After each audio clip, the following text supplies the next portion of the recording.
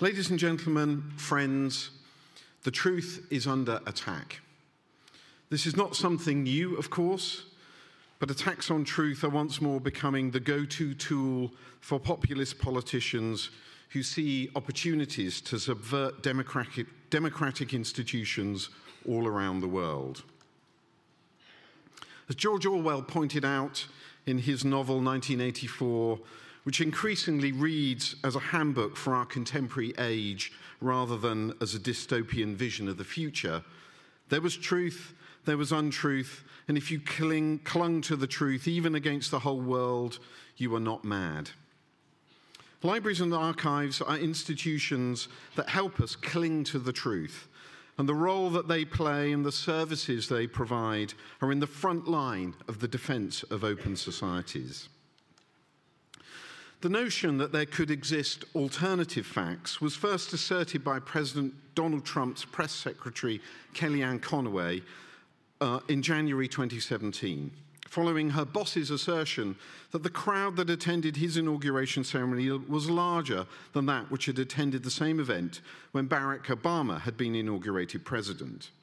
It provided the world with an early warning sign that preservation of information was going to be important. Defending the truth against the rise of alternative facts means capturing and preserving those truths, as well as the statements that deny them, so that we have a trusted reference point which citizens can rely on. The preserved data showed that Trump was wrong. My presentation today is a call for libraries and archives to regroup around one of our core missions, preservation. For much of my time in the profession, our focus has moved away from preservation and towards access and the provision of services. This has been a right and important move for us to undertake. And we have, to quote Lorcan Dempsey, taken the service turn. But preservation is deep in the DNA of libraries and archives. And my thesis today is that preservation is once more becoming key to the advocacy that we must play for societies. We must rethink the position that preservation takes in our strategies and our advocacy to governments and the way we allocate funding, and develop the sense of preservation as a service to society. The centrality of preservation was vividly brought home to me last April in the midst of the public debate about the UK government's immigration policy, especially that directed toward the Windrush generation of Commonwealth citizens who had accepted an invitation to come and work in post-war Britain. Since 2010, government policy has sought to challenge those individuals' rights to citizenship by forcing them to prove their continued residence in the UK and the legality of their right to remain. Last April, it became clear that the Home Office had, in 2010, deliberately destroyed a vast array of public records that they held, the landing cards of those citizens who had worked hard, paid taxes, and been model citizens during the period that Theresa May had been Home Secretary. I wrote an op-ed for the Financial Times highlighting the fact that the same government department that was placing enormous strain on these individuals was at the same time destroying the evidence that many of them could have used to defend themselves. Archives were at the heart of the rights of citizens and at the heart of contentious political debate. That particularly lamentable episode led me to look back at the history of the deliberate destruction of libraries and archives. Of course, there's one very famous episode of that here in Dublin, but I'm not going to Britsplain that to you. Here are some other examples which highlight the centrality of what libraries and archives do, and the first is another example of the British Empire's less than finest hour.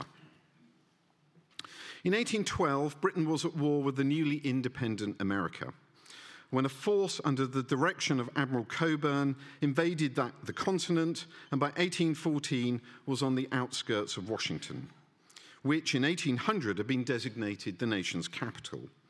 The move of Congress meant that the library that had been built up since the first session of Congress, and by 1812 was over 6,000 volumes, was established in Washington. In fact, Washington was such a small town at this point that it was the only library. The newly built Congress building, the only stone-built edifice in the city, contained a number of rooms, according to George Gleig, a Scotsman in the British Army who witnessed the fall of Washington. There were rooms, he said, that were furnished as a public library, the two larger being well stocked with valuable books, principally in modern languages, and the others filled with archives, national statutes, acts of legislature, etc., and used as the private rooms of the librarians. Congress needed information to operate effectively. James Madison had campaigned for funds to be set aside for the Congressional Library early in America's history, arguing that without further provision of books on law and government, to which reference is often necessary, members of the legislature and other offices of government may be deprived of the use of such books when necessary. They needed legal texts to help them formulate their own laws, copies of treaties to formulate their diplomatic arrangements, and they needed information about their own territories so they could manage them effectively. They even began to collect local and regional histories in order to defend themselves against the territorial claims of European powers. George Gleig has left us with a first-hand account of what happened. The British Army, besieging Washington, was attacked by snipers and in revenge torched the city in an over-the-top response. Gleig remembered a few years later that the sky was brilliantly illumined by the different conflagrations, and a dark red light was thrown upon the road, sufficient to permit each man to view distinctly his comrade's face.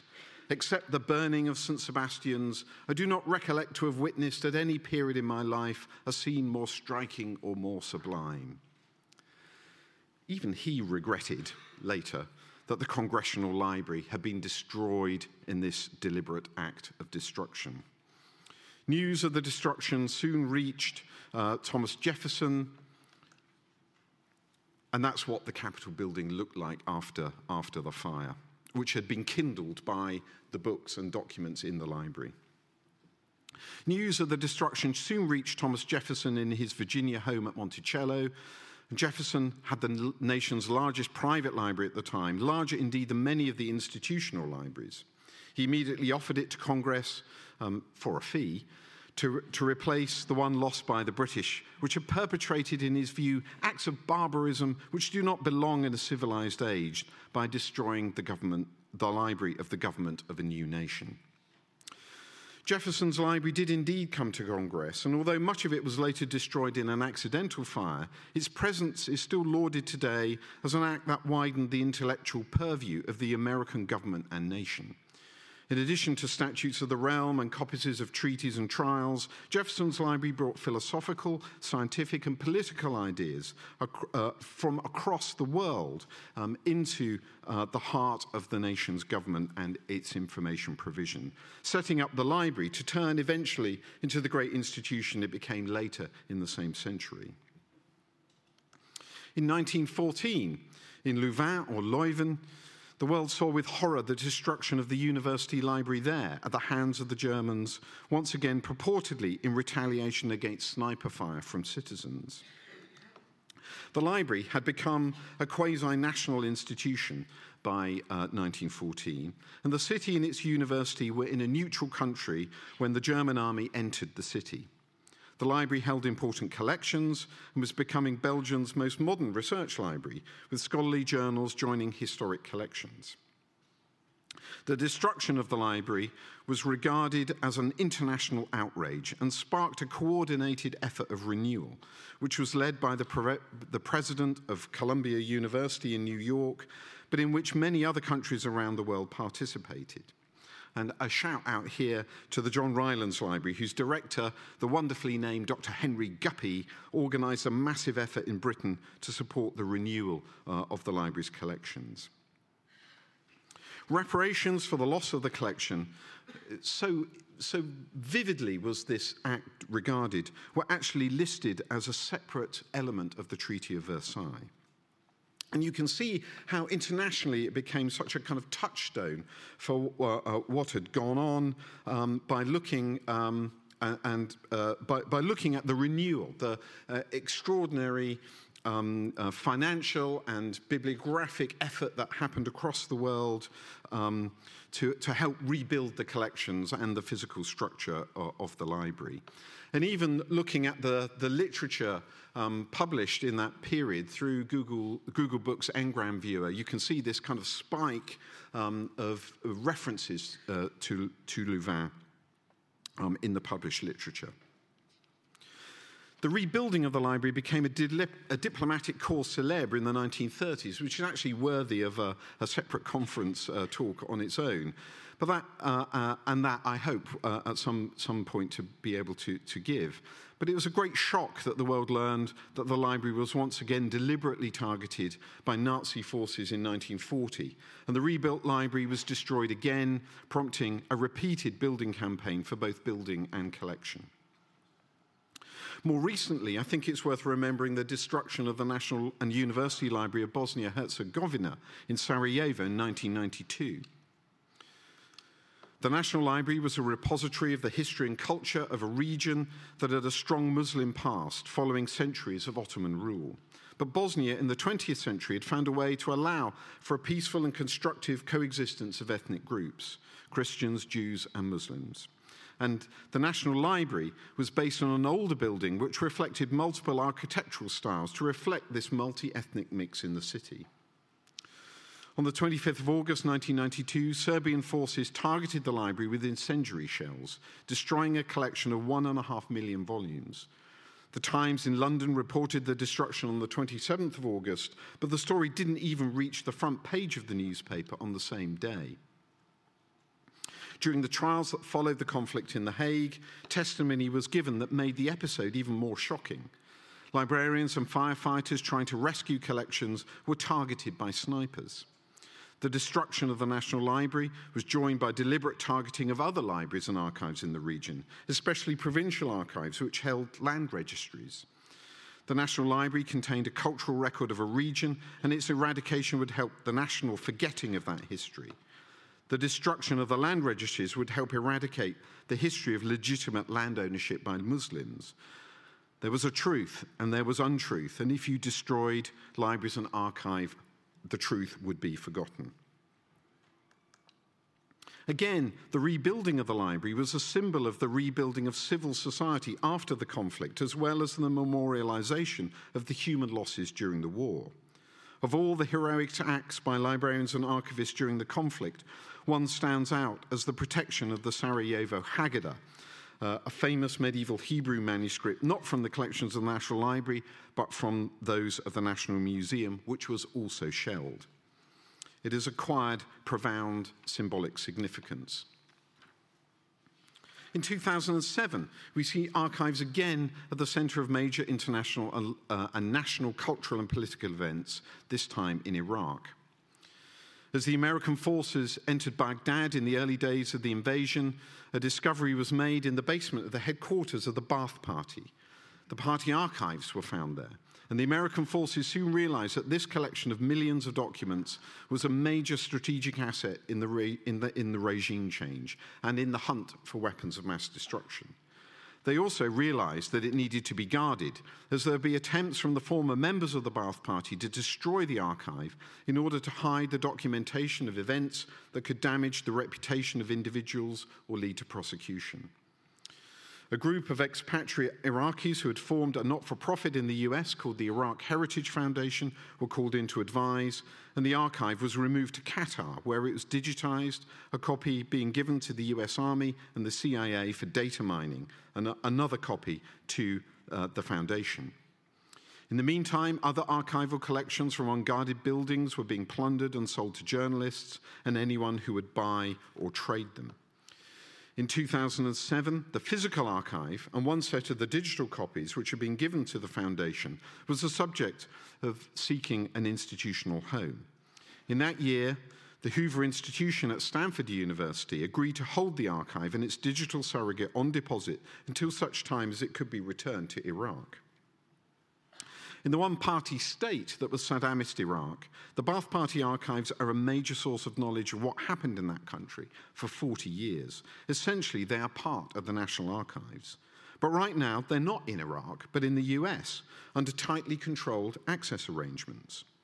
The archives are well preserved and protected, and one can see the argument for not returning them to Iraq in the years following the fall of Saddam.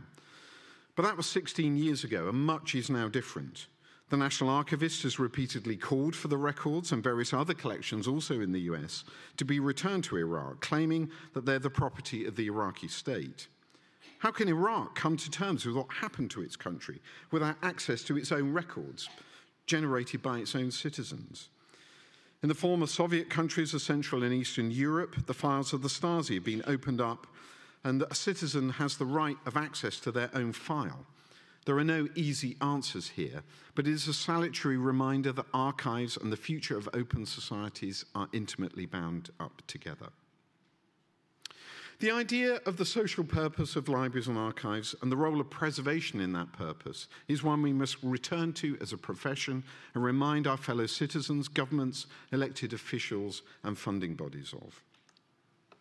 Libraries and archives are one of the pillars of open societies, alongside the freedom of the press, free and open elections, and independently appointed judiciaries.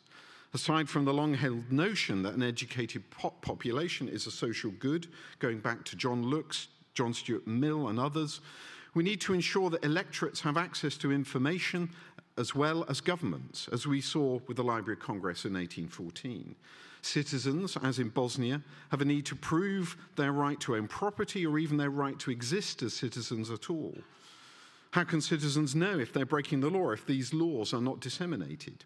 How can a plural society exist and thrive if bodies of knowledge cannot reflect a diversity of historical truth, human thought, and human experience? Libraries are having a moment. 2 books published in 2018 have brought the role of libraries into broader social debates.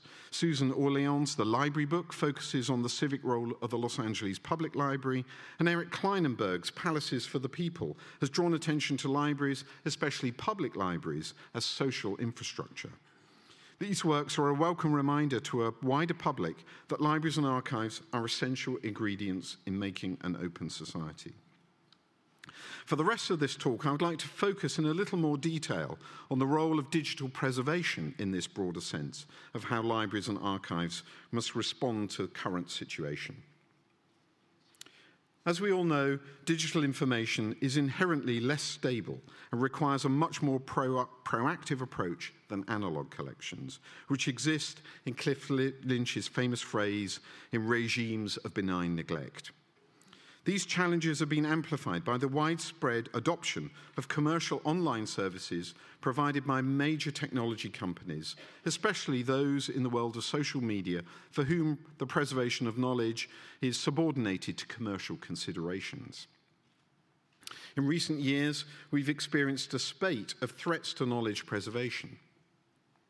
At the end of last year, the photo-sharing site Flickr, struggling to keep pace with competition from the likes of Instagram, announced that it was reducing the amount of free storage to an arbitrary level of 100 items that its account holders can have access to.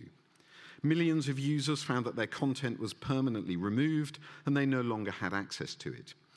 Although Flickr, like many other social media services, claims to be a service for sharing content, many users regarded them primarily as providing free cloud-based storage. What is happening at Flickr shows us that free services aren't really free at all. Their business model is based around the hidden trading of their users' data, and as they lose market share to competitors, their free services have had to make way for premium services. The problem that the Flickr case study throws up is one of digital preservation.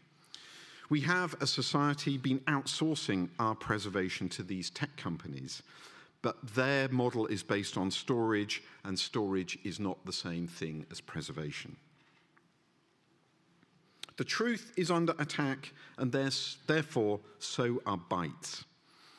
Libraries, like the Bodleian in the 17th century, deliberately collected material which was doctrinally different from the Protestant religion that its country had adopted. This information was acquired and preserved to help counter-argument. It was not destroyed. This issue is still valid today. Should we preserve and allow access to content even if we disagree with it? For me, it is an ingredient of an open society that we do this. But libraries and archives are finding increased experience of hacking and cyber warfare, with denial of service and other attacks taking down access to knowledge. The motivations for these attacks are sometimes hard to divine. Why would the site of digitized manuscript collections built by the Bodleian and the Vatican Library be targeted multiple times? But it's easier to see why the Internet Archive might be attacked when it hosts content created by groups like ISIS. Access to this information, made possible through digital preservation, is even more crucial when we come to making information about laws available to citizens who are bound by those laws. As Lawrence Lessig's work has shown, we can be neglectful of the dangers of the preservation of web-based information through issues like link rot. In 2014, he showed that 50% of the links on the US Supreme Court website were broken. Another element of an open society at risk. Thankfully, the work of the Harvard Law Library and the Supreme Court itself is addressing this key issue, but is one which is pervasive, and we have to be very vigilant. As our understanding grows of the way in which data science companies like Cambridge Analytica have been manipulating online information feeds, we need to be doing more to preserve society's online behavior so we can work out what has been going on over the last few years across the world. We know that the world of ad tech is constantly profiling our online presence and selling to other tech companies those profiles and those data patterns to deliver targeted advertising.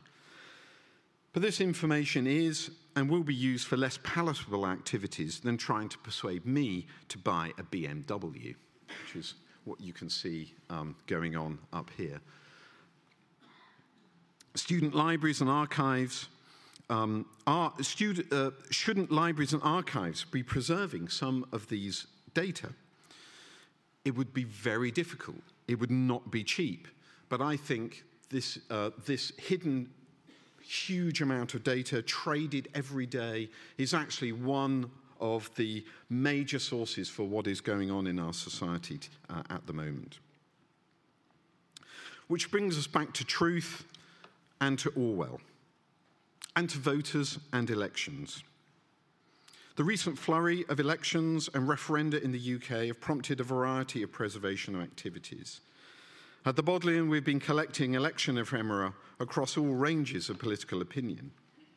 But we've also been working with our colleagues in the legal deposit libraries in the UK and with Trinity College Library here in Ireland, who have been working together to implement the 2013 regulations on non-print legal deposit, which allows us in the UK to archive the UK web through the UK Web Archive. Since the first web archive crawls in 2004, and especially since the first public domain crawl under these legal provisions in 2014, we've been able to plot in detail the extraordinary vulnerability and fragility of the web. One of our special collections has been the 2016 EU referendum, a collection of websites collected more frequently and at deeper levels than the robotic crawl. These sites are maintained as a collection. We had hoped that the legislation that allows us to collect the web in the UK could be adopted in Ireland. And perhaps here in Ireland, you could learn the lessons of the UK and make the access arrangements for the 21st century as opposed to the decidedly 20th century access arrangements, access regime we have for the UK Legal Deposit Web Archive. Sound arguments were presented by the wonderful library sector leadership here, and there seemed to be a political consensus to support it coming into law. But this has been thwarted in the last minute just a few weeks ago. Although the Copyright and Other Intellectual Property Law Provisions Act 2019 was just very recently signed into law and is a great step forward, I still urge our colleagues in the National Library of Ireland, at Trinity College Library, and across the library sector here in Ireland to redouble their efforts. And especially, I appeal to the legislators of this country to return to the issue of the lawful archiving of the web, which was missed out of that act and is a great omission, I feel, in the protection of Ireland as a beacon for open society. It is important. One of the sites which we archive for the UK Legal Deposit Web Archive, leave.eu, recently wiped its website. But fortunately, we captured it not just immediately prior to its erasure, for many weeks prior to that erasure as well.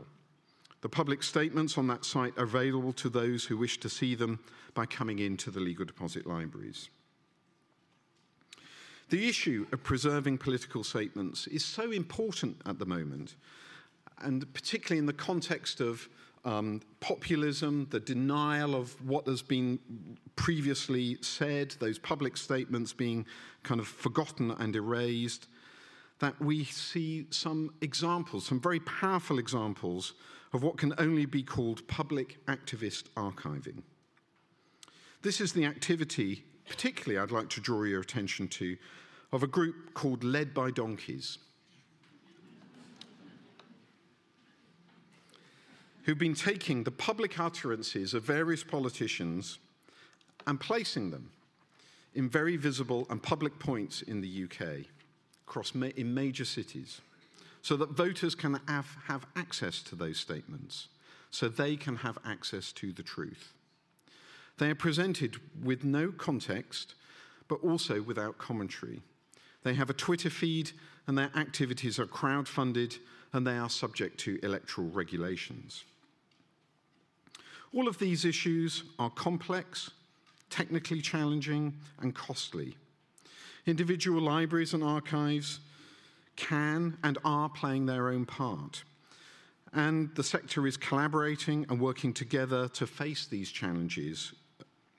And I'd particularly like to shout out to the organizations like the Digital Preservation Coalition, to which I'm intimately involved, to bodies like Portico, to CLOCS, and to other collaborative preservation organizations, but also to the role of individual libraries and archives in tackling particularly the huge challenges of digital preservation and of web archiving in particular.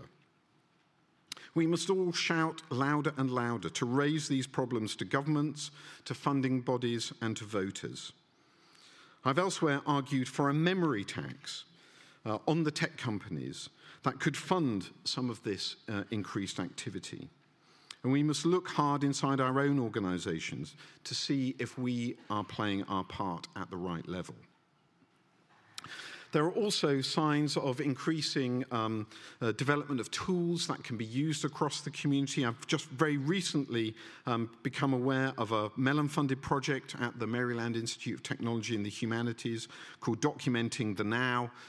I found out about it too recently to actually be able to include it in these slides, but please go and look at the site. It's very interesting work, which I hope that the whole community will benefit from in the near future. I'd like to leave you with one final example of the importance of preservation. This is from the Twitter feed of the person who might well become the next Prime Minister of the United Kingdom, Boris Johnson. A few weeks ago, at the time, A few weeks ago, at the time of the local government elections, he posted this tweet. It was deleted a few minutes after, as someone pointed out to him, as there were no local government elections in his constituency, he could not have cast a vote. I think this kind of information is quite important for electors to know about. Now that the Library of Congress is no longer working with Twitter, I just hope some library or archive is archiving Boris Johnson's Twitter feed. He just might become one of the most important people on the planet. Ladies and gentlemen, let's keep clinging to the truth. Thank you very much.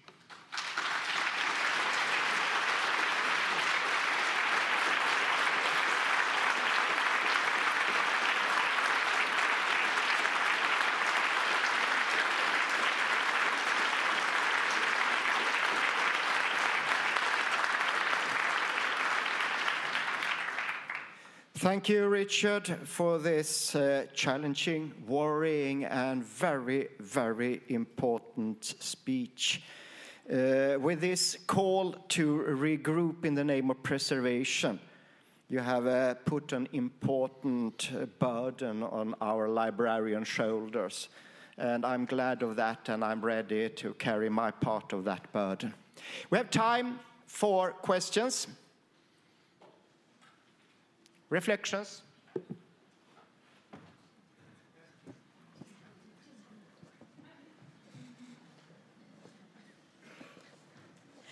Thank you, Richard, for that excuse me, brilliant exposition of standing up for preservation. That was absolutely wonderful. Excuse me. Just one, an example, if I can add a local one, that is happening as we speak at Dublin Castle. So we're in a decade of commemorations here in Ireland, and we're moving towards commemorating 1922, which is very sensitive and very difficult. But in 1922, one of the things that happened was that the archives were blown up and destroyed. And so a flagship project for the commemoration in 2022 is a project called Beyond 2022, which will be a virtual recreation of the destroyed archives. And as we speak in Dublin Castle, there's the National Archives of the UK, the National Archives of Ireland, and the Public Record Office of Ireland, Northern Ireland, with computer scientists who have created a virtual building. And then around the world, we're finding all of the archives, copies of the archives. They're being digitized and reconciled for a virtual reconstruction. And I think that's a perfect, and the government is getting behind it because it's a gift, actually, to government. How are we going to do this? But I think that's a perfect example of what you're talking about, that there was the archives were destroyed in a political act, and then our gift, what better gift for the future, is then to create a new archive. And I do feel very, very strongly, as one of the few library directors who come from a conservation background, is that conservation and preservation is all about the future. It's actually not about the past. Thank you so much for your exposition. Thank you.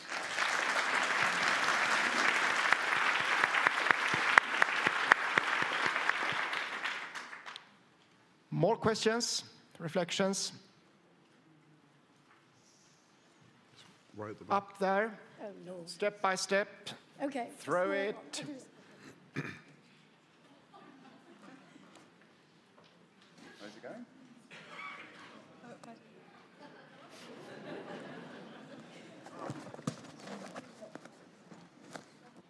Thank you.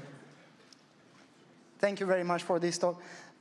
In his Atlas of New Librarianship, Professor David Langs offers a guide to practitioners, and he says that the new librarianship is no longer based on books and artifacts, but on knowledge and learning. And he suggests that the new mission for libraries is to improve society through facilitating knowledge creation in their local communities. Do you agree or disagree with this? And if you agree, how far do you think libraries are?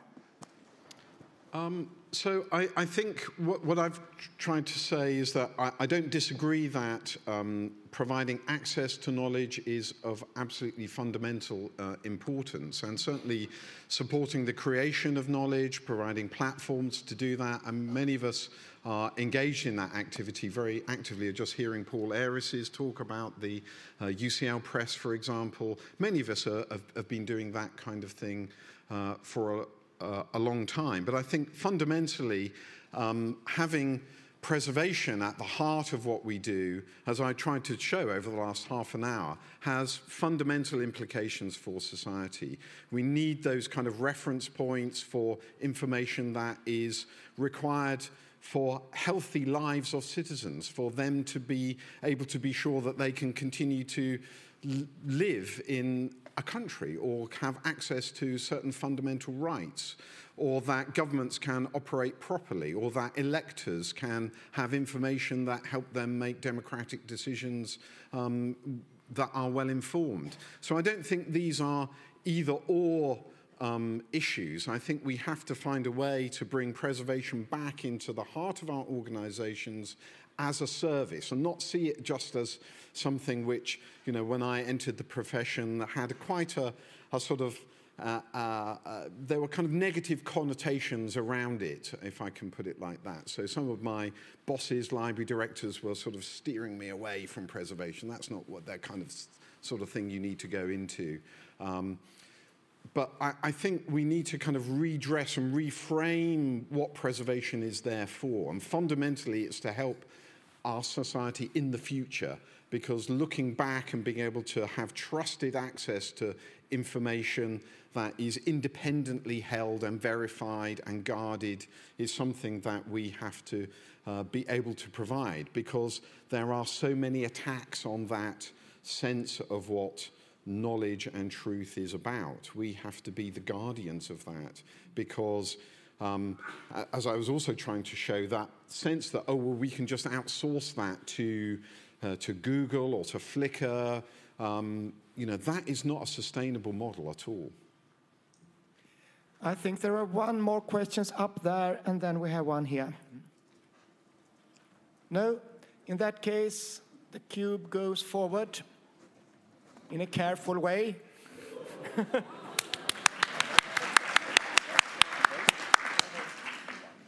Thank you, Richard, for a really relevant and very inspiring speech.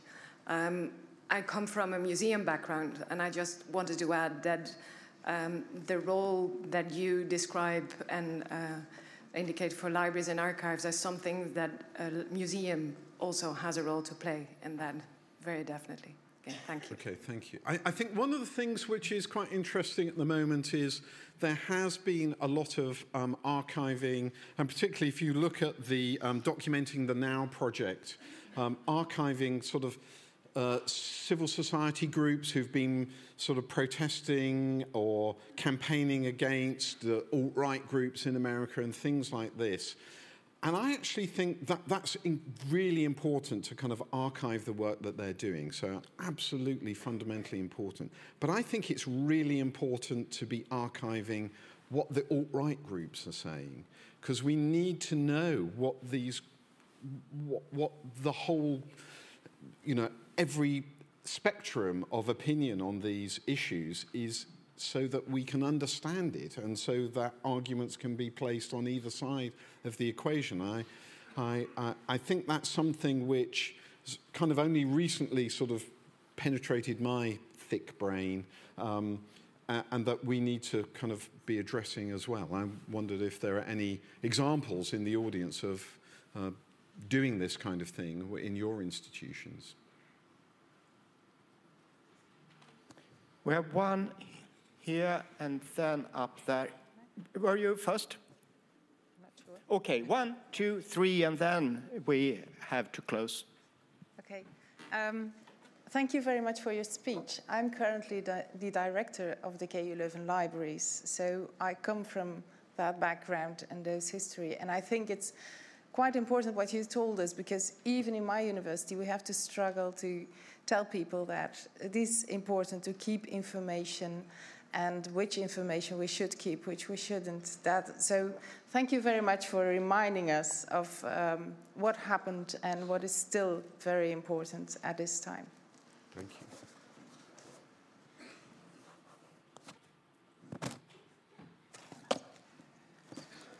Hi, Richard. Thank you again for a fantastic talk as well. Yesterday, we had a really good talk by Mary Robinson about climate change and how we should really become activists in that domain. I wonder what your thoughts are on us being the activists for digital preservation, not just for our own societies, but for the society across the globe.